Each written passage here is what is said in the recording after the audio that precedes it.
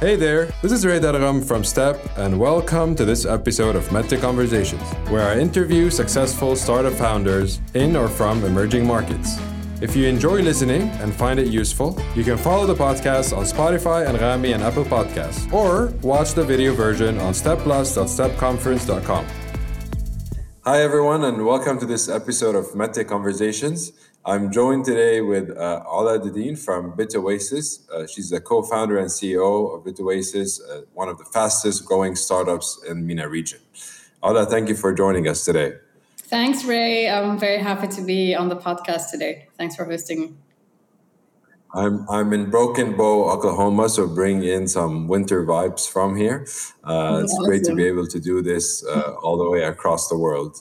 I want to get started by asking you, before going into the story, and I will add a disclaimer, saying this is not an investment advice. Is now a good time to buy Bitcoin? So, disclaimer, not investment advice. I'm really taking a long-term view, on this market. So for me, it's all up from here. It's all upside. So yeah, it's always a great time to buy Bitcoin. That's awesome.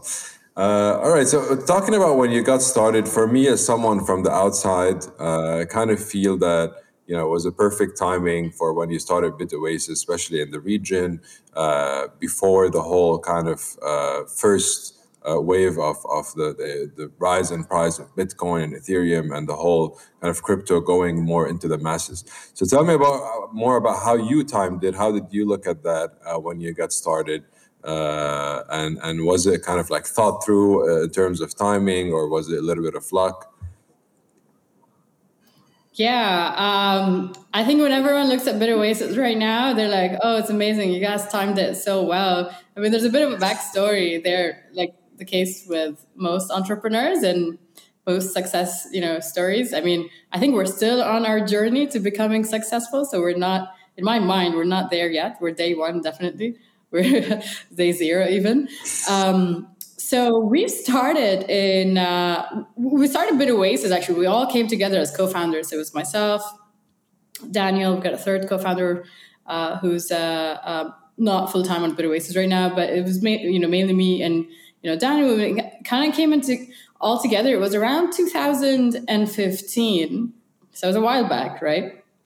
Bitcoin was a few, or maybe like $400 or so at that point. Worked on an initial product, which wasn't exactly what the market was looking for. I mean, it was a multi-sig wallet at that point that we were trying to kind of localize quickly to realize actually what people want is a way to buy and sell, right? The regulation didn't exist at that point. The demand was still very little, I would say, obviously the early adopters. And, we started working along with our lawyers and engaging with different regulators and, really starting those conversations in terms of, how do we roll out that product to the market, right? And how do we do it in a compliant way, in a regulated way? Obviously the licenses don't exist yet. Let's see what other platforms have been doing in other markets. So we really, through engaging with our lawyers and all of that, figured out a path forward while obviously really investing in self-regulation early on. And that really worked for us. And, obviously we've gone through some bull markets during that period. So around 2017, it's not like what we've seen this time around, right? Like in the beginning of this year or late last year, I would say in the beginning of this year, that's definitely been the inflection point where I think real adoption of crypto or more adoption or kind of wider adoption of crypto happened in the region. But obviously we've gone through different cycles of growth and we've really invested in the product. We've really invested in our team, our knowledge, and making sure that we've got also, building out a trading platform and like the matching part of it, etc. So there's been a lot of, work in the back, including obviously engaging with regulators and really trying to kind of drive that educational part and awareness and, working with different regulators across the UAE. And then, now we're at the point where getting all that massive growth and been obviously the moment leading up to the bull market, all throughout the bull market. And I do think we're still in the bull market, in the middle of it. And I think, people kind of look at what we're doing and, we've closed a round of $30 million, dollars, etc. They're like, oh, guys, you've timed it so well. That's amazing. They're like, well, we've started like years ago, right? You were early, like made sure to survive to that point where, you've got the breakthrough, right? And you make sure that you're there when your customers need you, and you're there at that point where you've got that hyper growth and you kind of ride that wave. And that's been great. Now, I always kind of, look in retrospect, okay, what we've done. And it's a bit hard to, when you start as a founder or you get an idea and you're like, that's what I want to do, right? It's a bit hard to figure out where are you on the time scale.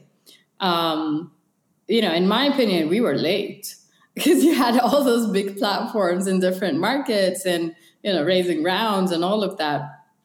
So, it's very, very hard to kind of figure out really where you are in the time scale.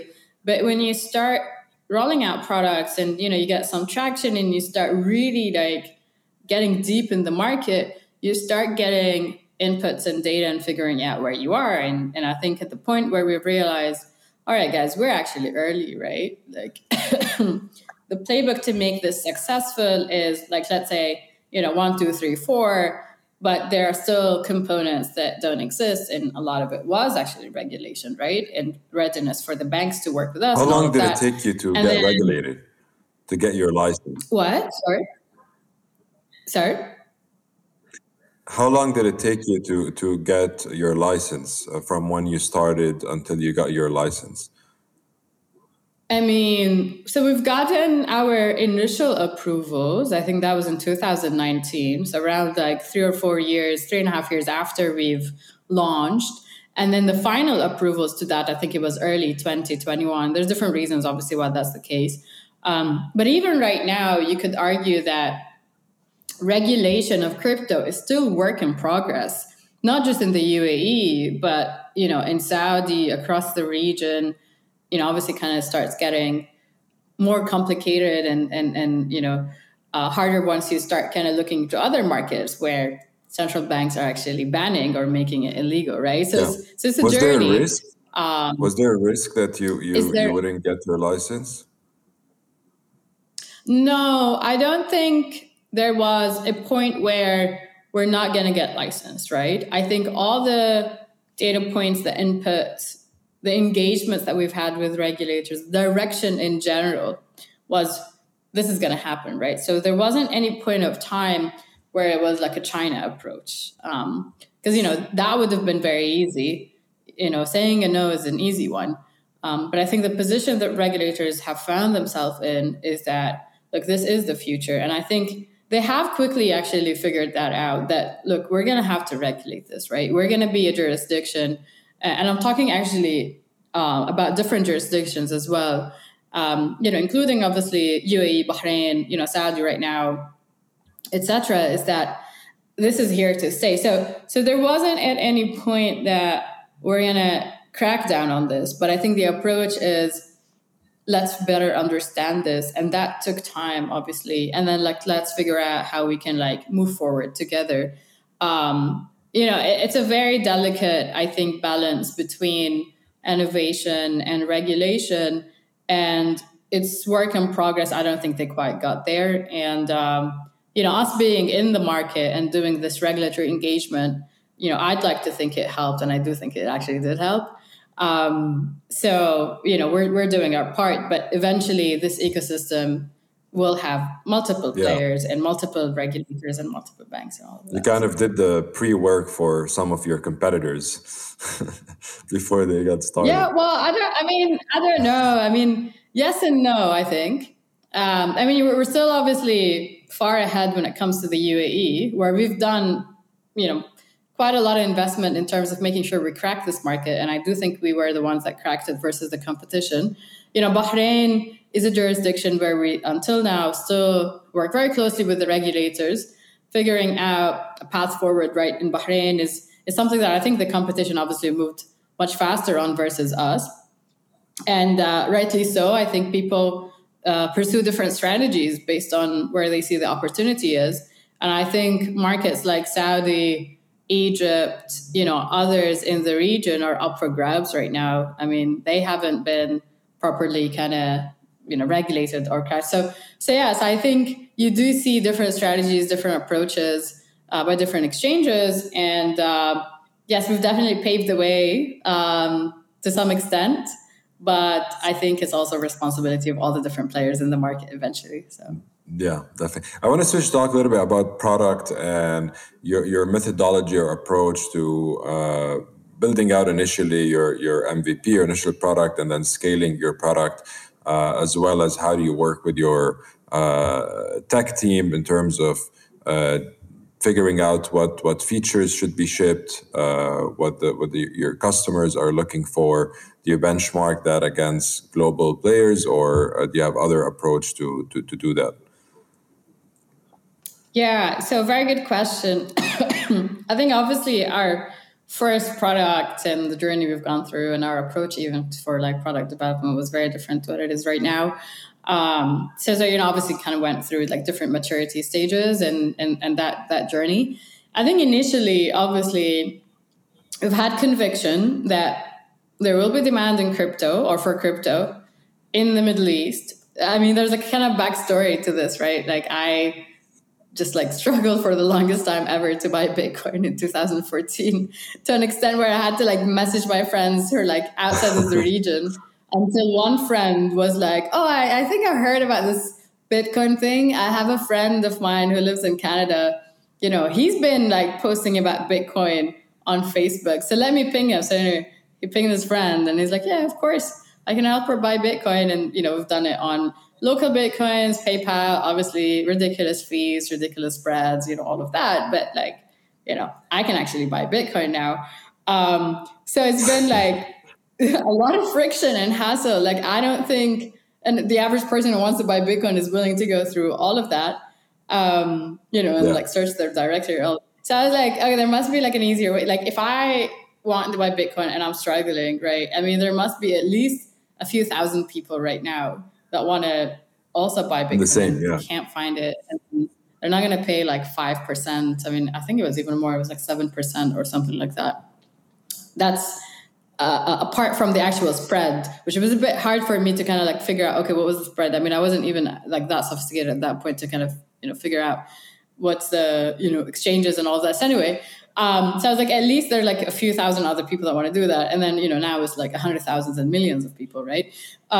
So it kind of started with this. And I was like, okay, so, well, people want to buy Bitcoin. So it has to be a BTC retail product. People still don't want to pay in Bitcoin or like send money in Bitcoin because, obviously that's not very easy to do. But they want to buy Bitcoin. So let's figure out a way where people can buy Bitcoin. So, we've developed a wallet before, but then the wallet obviously was not, the wallet was just there for people to store their Bitcoin once they buy theirs. But like, it had to be that Rails where people can like buy and sell locally.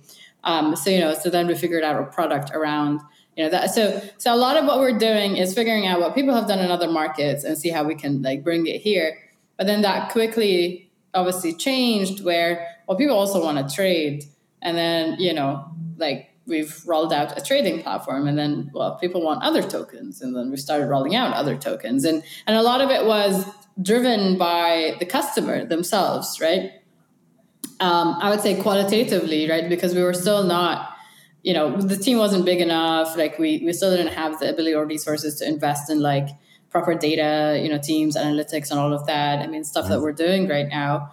And now I guess obviously it's a different story, right? Because, we do everything from, UX research, understanding our personas, and even personas we don't have on the platform to like actual, obviously, analytics that we rely on the quantitative side of things. And then you've got the qualitative side of things, right? The feedback your customers are getting,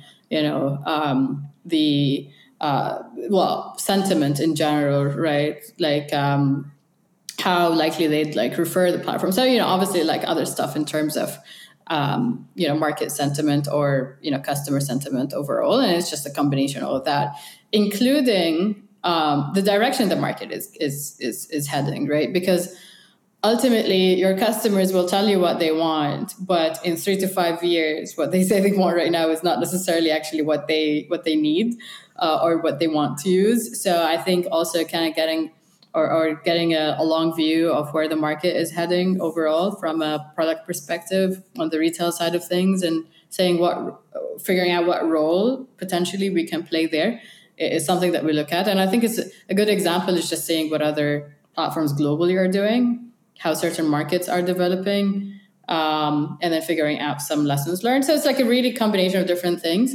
One thing that is interesting is that like the crypto space is really very global, and also the customer behavior is also very global. So yes, you've got local demand and a local play to do, but your customers also expect you to be on par, same quality, same level as global platforms, because guess what? They can access them, right? So, so that's also kind of poses a different type of, like challenge, and just kind of figuring out, okay, so what is the space that I can really play in and compete in is like something we continuously ask ourselves, and like reflect on. But again, it's like, every quarter is like something new. Every even month, I think there's something new in crypto. So yeah, exactly. It's really fun, I think. How did you solve for validation at the beginning with customers kind of worried to put maybe their money with a local startup in MENA versus somewhere else? Very good question. And to some extent, I'm trying to actually kind of reflect back on some of the stuff that that we've done. So here's the thing. I think crypto might be different to other type of markets or spaces where like the early adopters are risk takers by nature, right? Because I mean, you're investing in an asset that is very risky, and you might as well take a risk on a platform, right? Because you're taking the risk anyway. So I mean, you even see it with like people investing in like smart contracts or tokens, like in DeFi, where it's like, disclaimer is like an unaudited smart contract, but people still do it anyway. So that's like one thing that we absolutely love as well about people in crypto. I mean, especially in the early days or like early adopters, is that there's a high sense of experimentation and dipping their toes and trying new products, and then also really take risks, right? But again, crypto is a high risk asset, so please do your own homework or do your own research. So I think early on we had the early adopters. I mean, it wasn't difficult to find them. They were like on Twitter and Reddit. So it's like, hey guys, here's a here's a platform. You'll get like whatever bonus if you sign up, and like people just signed up and then they referred their friends and all of that. But yeah, obviously we didn't have a huge customer base at that point, because I mean the crypto adoption wasn't actually really that high. When we've opened up the trading platform, we started actually seeing really nice traction.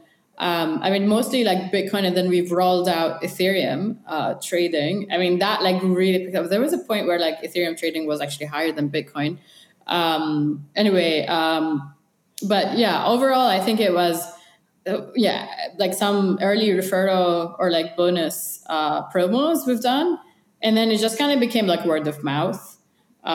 People tried it. They liked it. They've done like few small transactions. They felt like more comfortable. And then it just kind of like took off. But again, like I think it's nothing like what we've seen this time around. I think this time it's no longer the early adopters that are happy to take risks, right? I mean, those are probably moved on and already trading on like Binance, FTX and all that. Obviously, they still use BitOasis for other types of transactions, but these guys are like more sophisticated now users, right? Yeah. But you've got this kind of new wave of new customers that are not the early adopters, right? But they do have some experience investing. They're probably investing some money into crypto, but they're like your absolute newbies. And that's a whole kind of different risk appetite with an approach in terms of figuring out, okay, are you regulated? How do you deal with like, my funds, explaining our terms of service. So, that's like a whole kind of different persona. So yeah, that's what I'm saying is like your customer actually changes as well as the adoption cycle grows and grows. Yes. Is adding new currencies more of a product challenge or a different challenge? Because I believe that's like one of the things that customers want is, it's always every day there's a new, every minute maybe there's a new currency that's coming out or new token that you need to add. How do you go about that? Yeah, very good question. I feel like a customer is actually asking us this question because we get asked this question quite a lot. So I want to trade Dodge. Number one, when you're adding it. Yeah, exactly. Which token do you want, Ray? Let me know. So number one, that's like it's a huge growth driver, right? People want to trade tokens. People want to find the next, big thing. They want to like bet on like, this token is going to do 10x, 100x. Yeah, it's kind of like investing in stocks as well. Like people do this in financial markets, right? And same in crypto. Now, the difference in crypto is obviously it's a different market dynamic, and there are tokens that are absolutely doing, or teams that are absolutely doing amazing work in terms of tackling a particular challenge, be it in the DeFi space or DAOs or others, or even like like Ethereum as well, and Ethereum like blockchains, and then some that are like obviously like they're just copycats, right? And it's almost like difficult for people to tell what the difference is. And that's a challenge. That's a challenge for us as an exchange as well. It's a challenge for the regulators. It's a challenge for the retail customers as well. So for us, we actually do have an internal like due diligence process where we look at the protocol itself, the project overall, right? The stability of the protocol itself, its history of like any compromises, how busy like just the community in terms of like GitHub commits, in terms of like patching up, previous issues and vulnerabilities. So, all of that, obviously. And then looking at the connectivity. So which exchanges have this token traded? Is it like on multiple other platforms? Does it have like healthy 24-hour volume, like liquidity and, all of that? Traceability as well in terms of like network analytics tools. Obviously we look at like the actual use case of the token, right? Like it's there with the future applications, developing towards that. It's not just some like copycat that doesn't have in the future. The strength of the team behind it, the community. So, there's like obviously multiple stuff that we look at. I probably have like left out two others. But, we do that. And then also the regulators have to approve, right? So that's another thing. Sometimes it can be like a lengthy process. Hard for me to comment in terms of how long it takes. It really kind of varies. And then you've got some tokens that have been around for years and some new tokens are still quite new. So they're not as battle tested. So yeah, you've got like all of that. Now, for us, it's very important, like listing tokens, because we believe that it's going to be a multi-chain world anyway in BitOasis. It's not just going to be the top blockchains and that's it, or the top tokens in terms of market cap. There will be multiple blockchains tackling multiple, problems that eventually there might be some aspect of interoperability between them as well. But it's not like one winner take all or even like two or three, like they're multiple. And that's part of the experimentation of the space as well. It's like you as an exchange have to be able to support those ecosystems and support those projects to also get access for liquidity and trading and all of that. Because eventually, I think this whole movement of tokenization will not just be obviously, like Bitcoin investing in gold 2.0 or like, let's say, tokenizing money. I think companies will be tokenizing their shares and they'll be listing on venues like us, right? I think commodities will be tokenized in different forms and shapes as well. NFT, digital art will be tokenized and will be listed on exchanges like us to provide more transparency to the art market as well and price discovery in the art market. Real estate will also have. So it's like any form of market. It's ownership. Right now, it's just like basically, you're referring to ownership. So any form of ownership will be tokenized. as an asset or whatever it is, including money, of course, and all of that.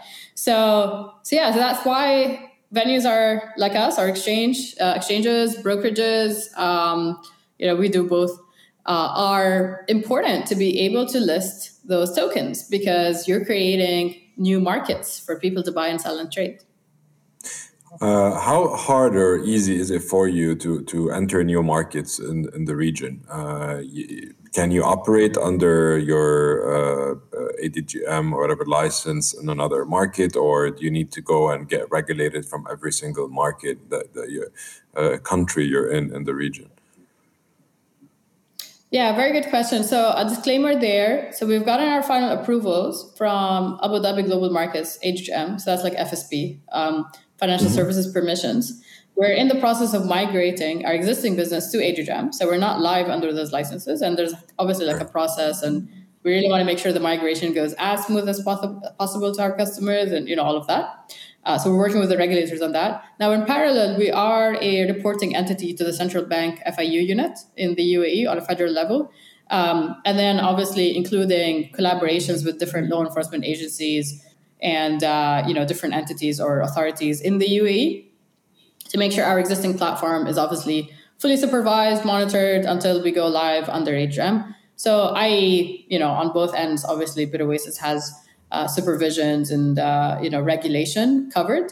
Now, under ADGM, there isn't restriction as such in terms of which markets you serve. Obviously, you've got jurisdictions where you shouldn't be doing business, right? In terms of like sanctioned countries, all of that. Yeah. So far, GCC, including, I would say like most parts of the Middle East, give and take, places where we want to do business, right?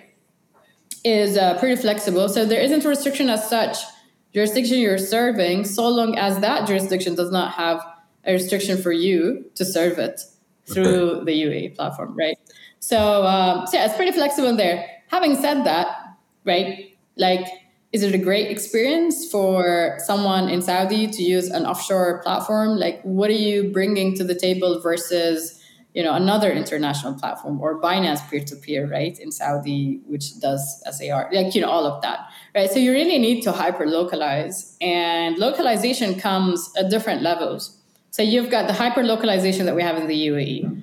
UAE bank accounts, funding in AED, obviously our support, 24/7, rolling out chat very, very soon. Integrations on funding, withdrawals, all of that. And that's great. That's fantastic. That's like most optimal, most localized experience you can provide your customers. And then you've got Saudi where people can do and trade Riyal on BitOasis. However, the funding is still offshore or cross-border. Same with other GCC countries.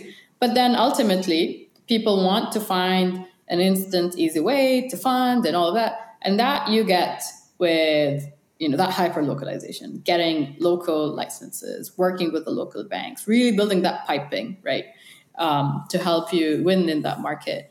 But then not every jurisdiction is ready to give you that, right? Like Saudi is still not licensing, Egypt is still not licensing, right? But we're in touch with those regulators and, we actively work with them proactively, I would say even, to kind of get a path forward. But for us, we look at key markets. Depending on the size of the market and the ROI, we figure out whether it's worth investing in a license, right? And getting into this full kind of, building the pipes. So it really depends. However, UAE platform pretty much serves the wider, I would say, GCC region right now, and the Middle East. A shout out to our partner, the Woman Power Podcast, which is one of the leading bilingual podcasts in the MENA region. Hosted by Wafa Waidat, it focuses on featuring trailblazing women across different industries. You can listen to the Woman Power Podcast on Apple Podcasts, Spotify, and SoundCloud. At the very beginning, when you started, how did you get your first 100 customers? I think it's usually like one of the most challenging things in any business, getting your first customers in. So first 20 were like friends and family, basically. So that leaves us with 80.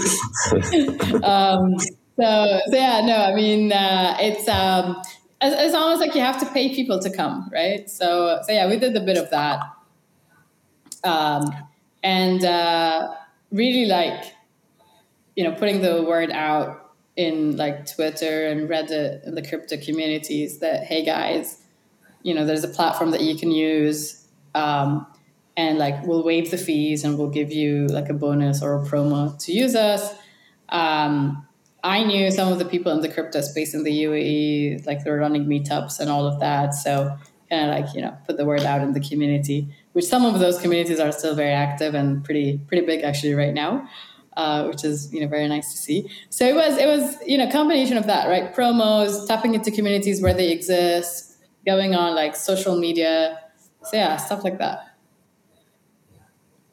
And then when it was time kind of to scale, and today, is your challenge more on the regulation side or more on getting customers, especially with competition now coming in? You have a lot of international and local players as well that are coming out.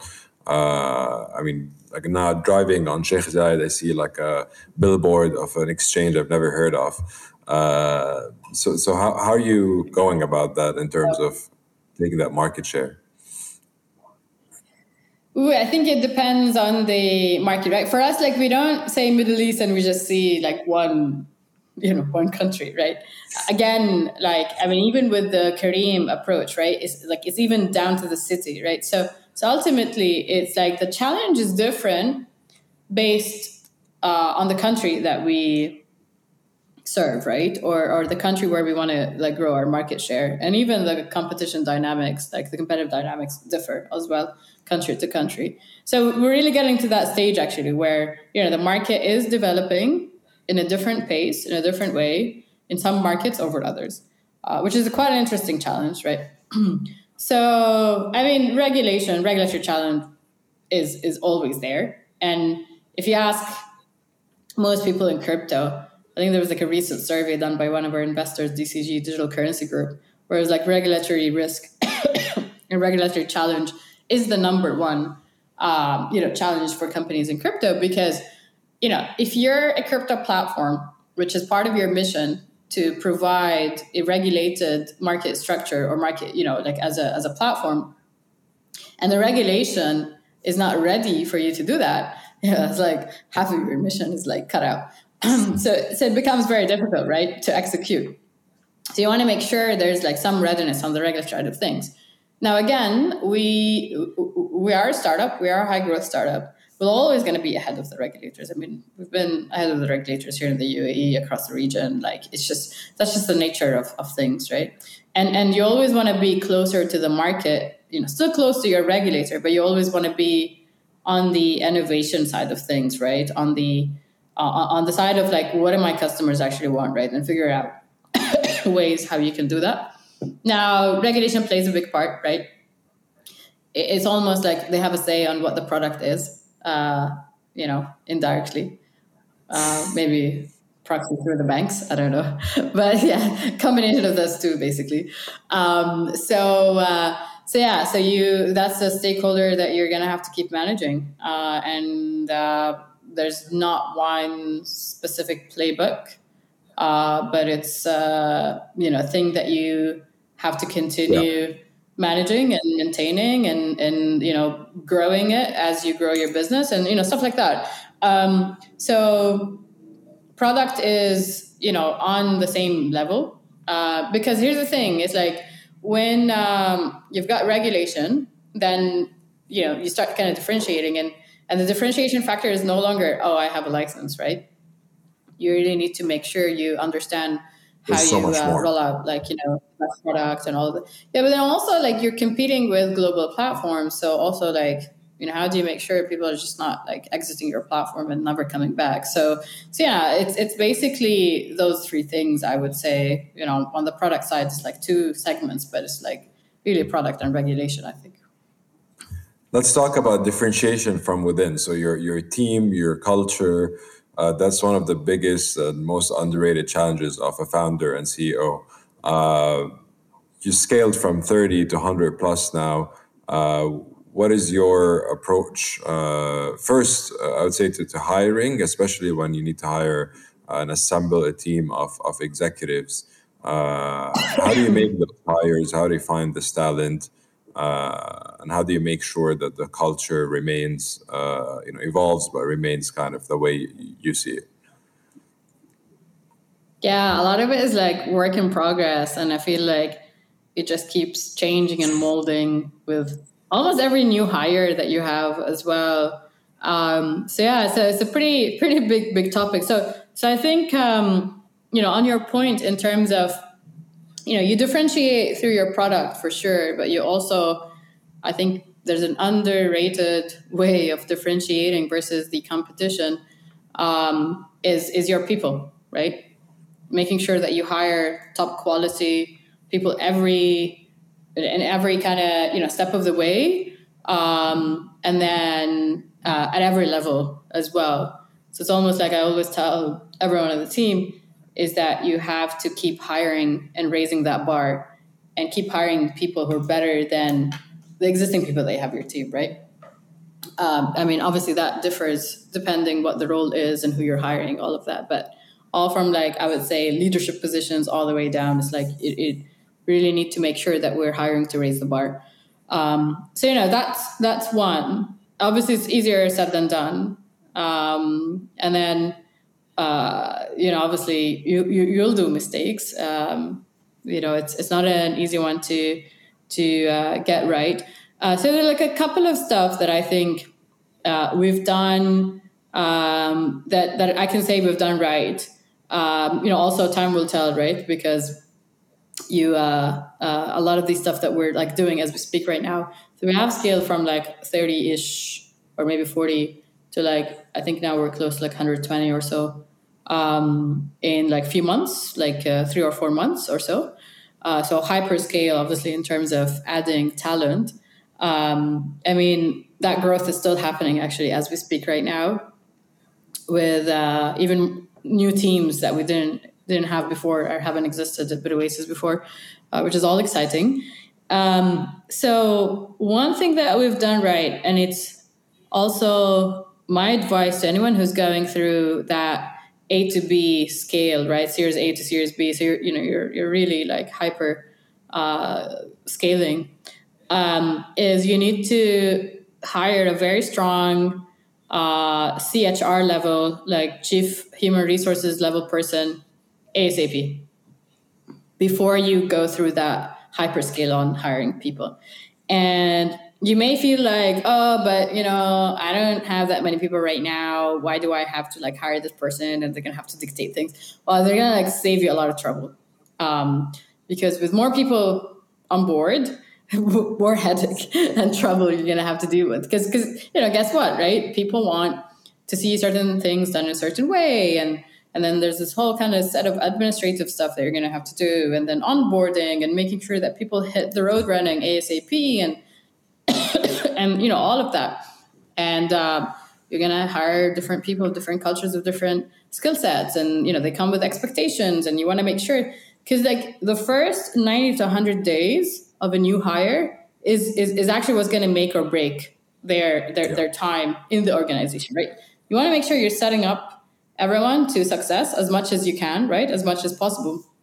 So they can shorten that time to get the knowledge download and be able to contribute and add value to the business ASAP, right? So and you need someone to be on top of that, right? And then get that. What download. Do you look for in that person, the head of people HR? Sorry? What do you look for in the HR, the head of HR hire? What did you look for from your side? What is the kind of objectives that you want that person to get someone done?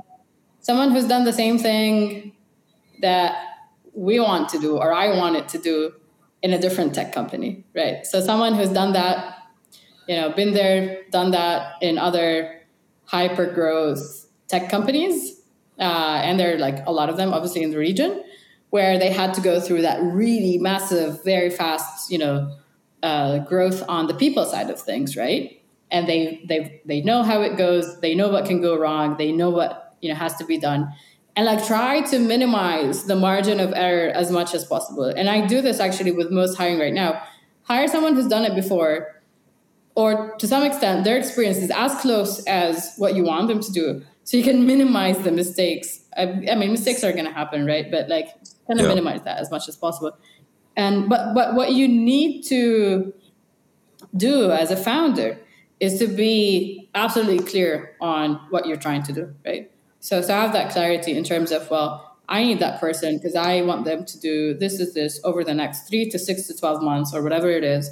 And that's the experience. That's like the experience I'm not going to compromise on. And then go interview, meet people, like, you know, get, I don't know, referrals, references, whatever it is. Yeah. So, yeah.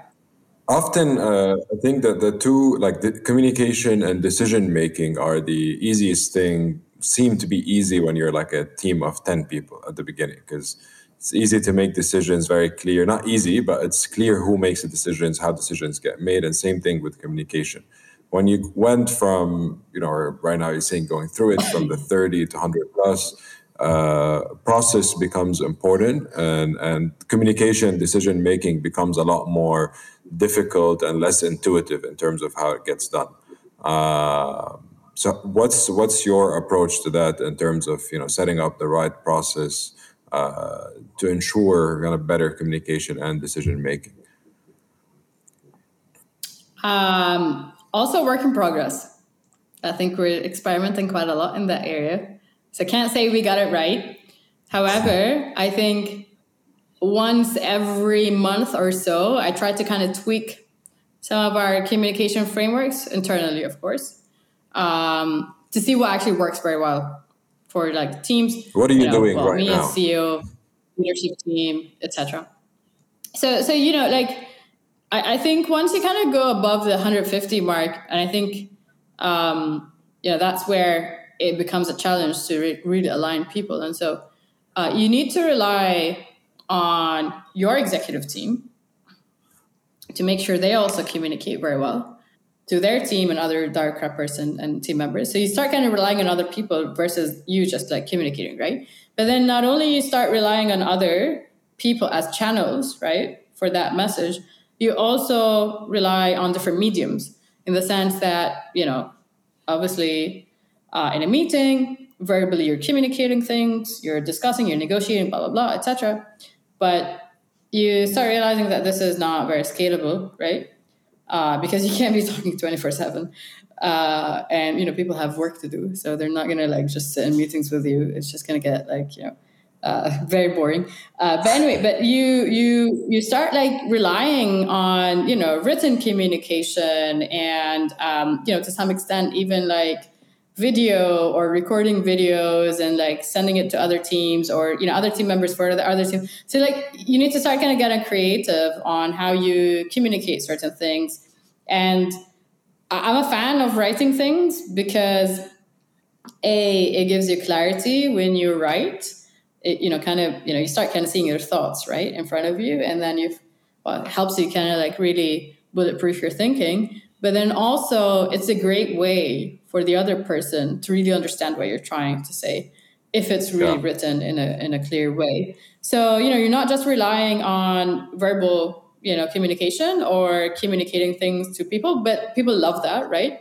But then people's attention span is very, you know, limited as well. So like 15 minutes into the call, like people are like checking their phones. But also you want to like communicate it in a written format, in a fun format, while continue actually iterating and reiterating. How do you enforce written communication? Do you ask for documentation? I think there's a bit of lag on the line, by the way. Sorry?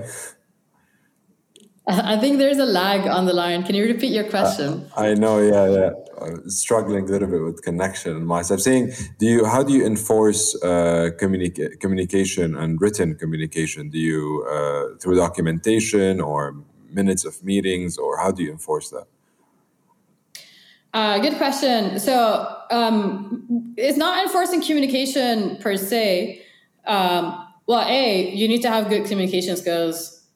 And that comes out in the interview, right? So that's one of the core competencies, and especially as a manager. So if you're a team lead, a manager, you know, especially if you're in the executive team, so that obviously comes in like for granted. You need to be a good communicator, right? Because if you're going to deal with people, you know, you're going to have to communicate. So that's one thing.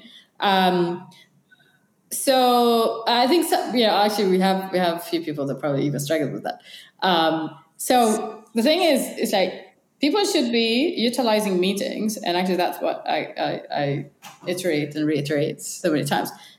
We're not blocking people's calendars, right, to communicate stuff that we can write.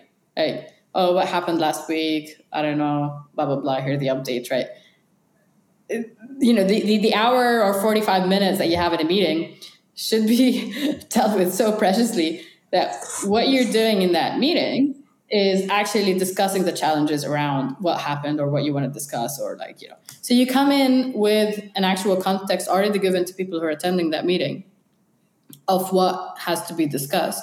So people come in already with ideas and, so obviously that excludes like blue sky thinking, brainstorming sessions, that's like different, right? We're just kind of talking about like the, day-to-day meetings that happen and, weekly management meetings, like, stuff like that, right? You already communicate the updates. So the updates that you communicate are written, right? But what happens in the meeting is stuff that you cannot communicate, through writing things, because it's just not a great way for people to like communicate ideas by writing it down. It's just like, obviously it's not very interactive. So that's like where it kind of, and it starts, people started getting used to it, which is great. It almost becomes a habit. Like, I'm not going to sit down with you for an hour to hear what your updates. You can just like freaking send it to me on a bullet point. Great. I'll read it and I'll be like, amazing. Thank you very much.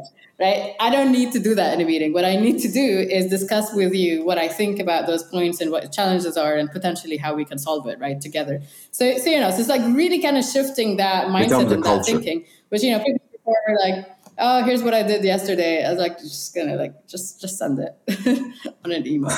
We don't need to sit in a meeting for that. So anyways, it's just like a bit of that. So yeah.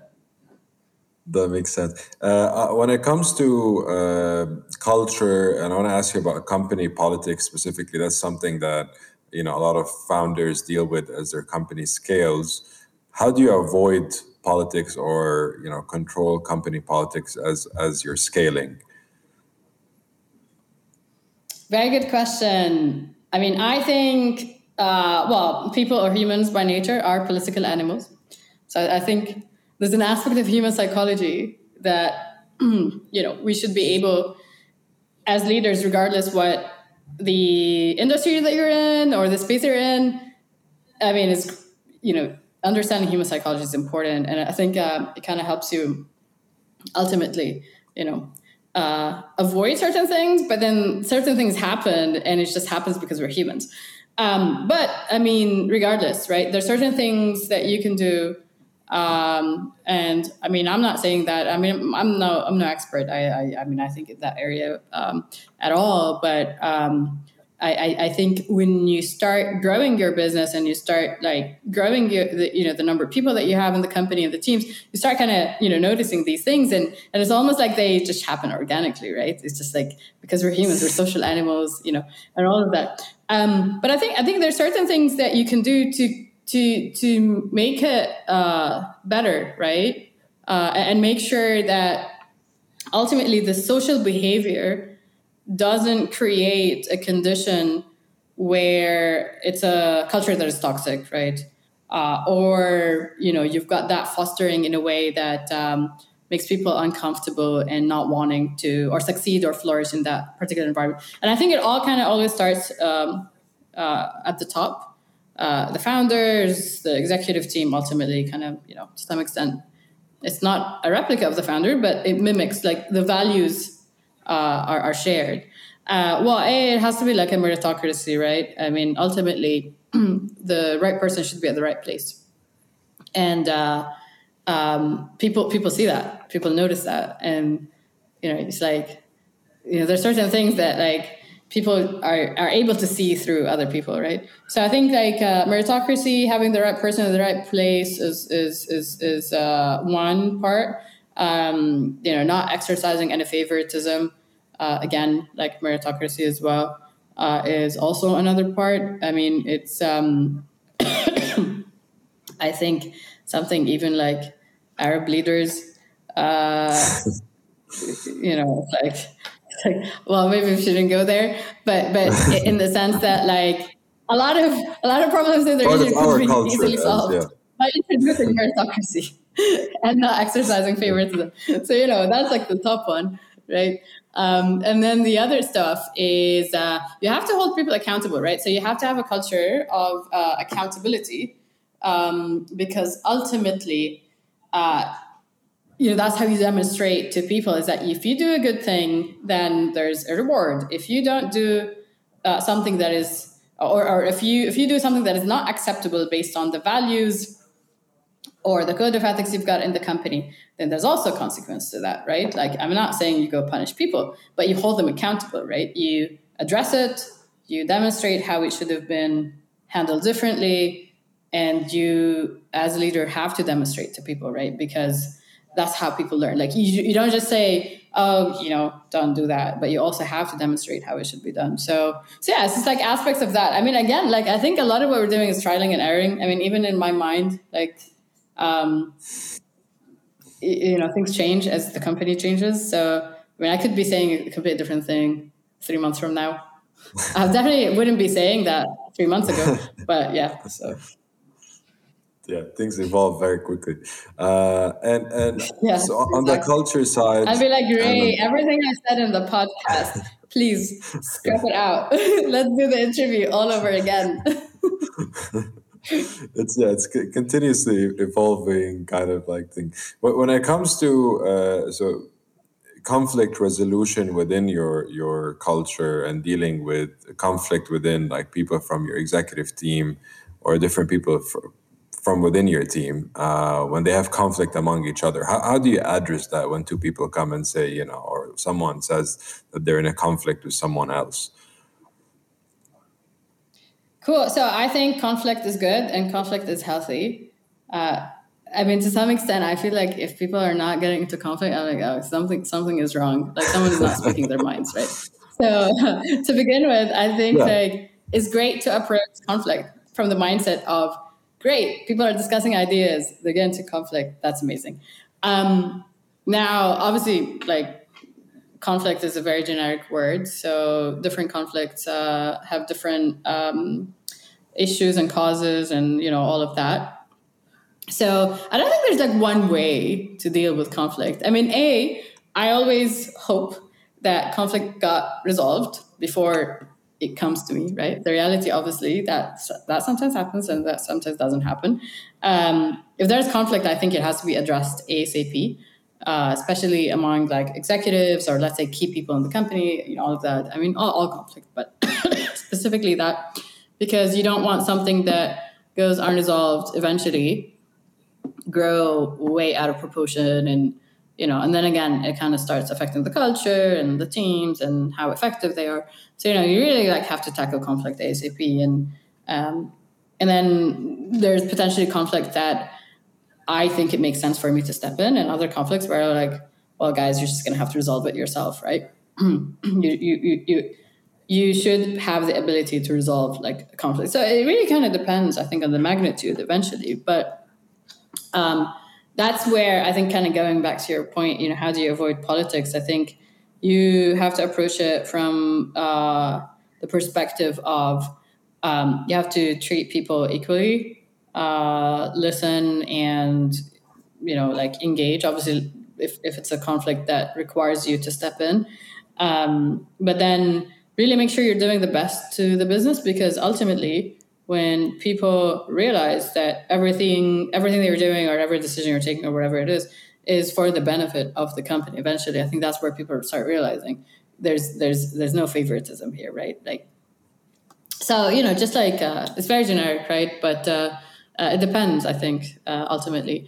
Now, I think obviously there's like conflicts that, I mean, they happen every day, right? But conflict resolution and figuring out how to tackle that is something that I actually iterate and reiterate quite a lot to the team.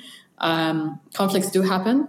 It's healthy. People should voice out their opinions and they should debate and all of that.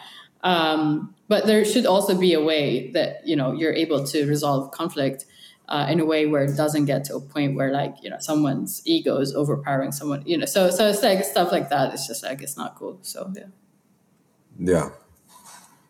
I want to ask you about something that's usually not talked about much among founders, which is how do you deal with your own psychology as a CEO and a founder, making sure you don't go insane, while running the company. Whoa, okay, Ray, that needs a whole different podcast. So it's a tough one, right? Right.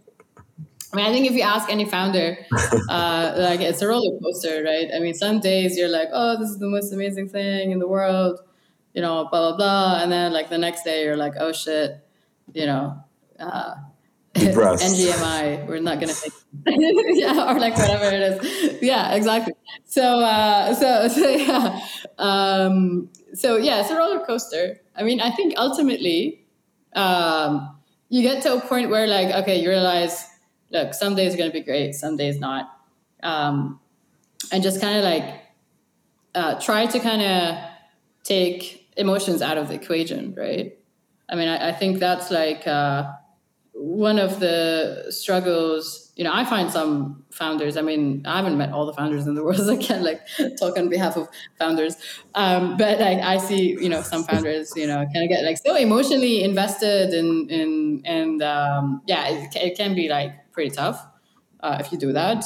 But the reality, I think like, once you get to a point where, look, you go there, you do your best, some things work and some things are not going to work.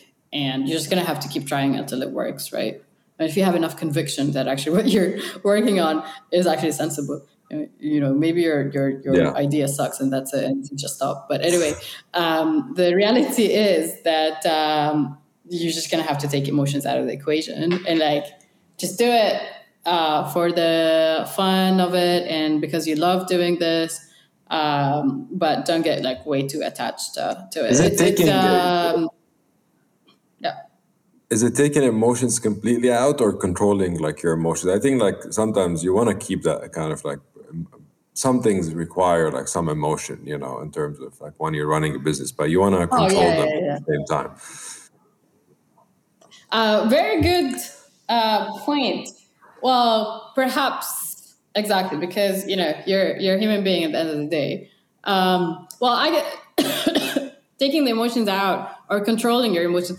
I think probably controlling your emotions is a better way of putting it because the reality is you can't just be surgical about it, right? So yeah, I think that's a better way of actually saying it is like you want to become a stoic, essentially. You should control your reaction to what happens to the outside world. What happens to the outside world is something not for you to dictate or control, but how you react to it is ultimately. Yeah, so definitely, yes, a stoic approach to things. I agree. That's awesome. As we reach the end of our time here, what is next for BitOasis? What's next for BitOasis? Very good question. I mean, we're definitely focused on growth. We're all heads down, excited about what we do and taking a long-term approach to building this company and being in the space and, being a market leader in the space as well. It's an exciting space that, I think the upside is just massive, right? And it's not just the region, I think crypto overall. So we are committed to the region as well, right? I mean, we were born in the Middle East. We're committed to making sure that the crypto ecosystem and this industry grows as well as we grow. So for us, it's, being live in new markets, licenses in other markets, really give the opportunity for like hundreds of thousands to millions of people. That's obviously like in the next 2 to 3 years, right? To millions of people access to crypto and buying and selling and securely trading. DeFi and NFTs is on the horizon, 100%. I mean, we definitely need to venture, outside of the exchange space. And that's how I see us as a crypto platform, right? We're not just means for people to buy, sell, and trade. So really like getting into different verticals in crypto, becoming a crypto platform, a one-stop shop for people to do what, beyond just buying and selling and trading, and then being live in various markets across the region and outside of the region as well. So huge plans. I think, if you're in crypto and you're not taking a long-term approach, then you're not going to reap the, real rewards of this space.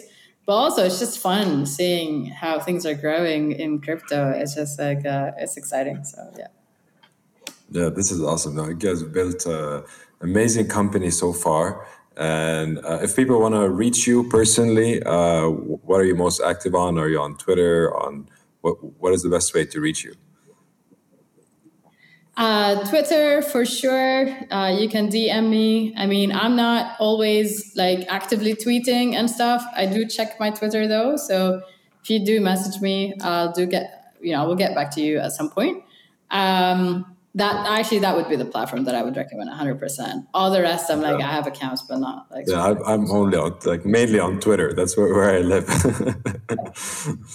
Please send me a message on LinkedIn. Also, on that note, like LinkedIn messages, no, you're never gonna see it. Your message is gonna be like drowning and sucked in like with hundreds other messages. So like, please, Twitter, your go-to place. Awesome. Well, thank you very much for joining. It was really great chatting with you. Thanks, Ray. Thanks for having me. That was so much fun. Thank you for listening to this episode. If you like this podcast and want to listen to more episodes, subscribe to the Meta Conversations podcast on one of your favorite podcast channels.